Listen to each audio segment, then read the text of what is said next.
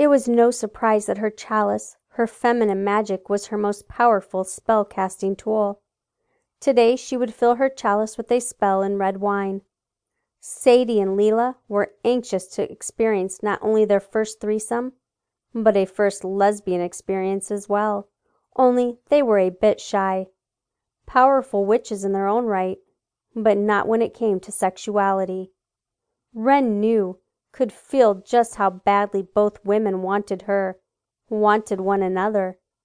Wren offered them a chance to have just that without hesitation or inhibitions. They both agreed. It was decided.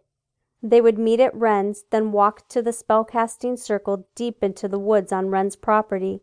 Under the light of a full moon, they would drink from the chalice, allow the spell to release their desires, to indulge.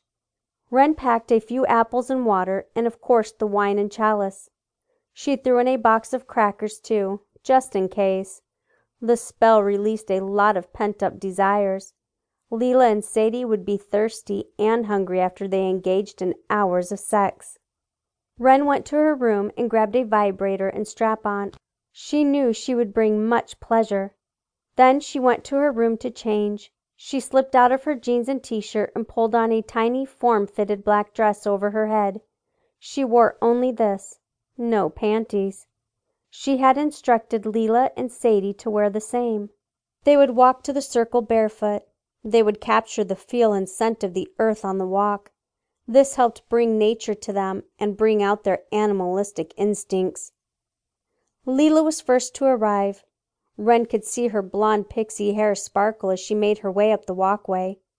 Wren was sitting on her porch swing waiting. Leela smiled at her. Wren stood up to greet her with a big hug.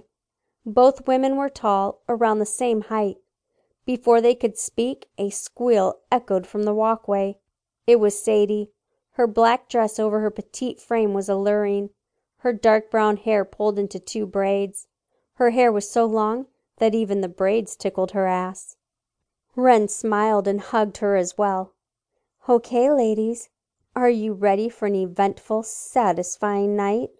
she enticed them. Both Sadie and Leela grinned. They were ready. Wren continued, "Okay, ladies, follow me." She then turned and walked around the side of her house. Once in back, the beauty of her property was apparent. Her yard was small and covered in flowers and herbs.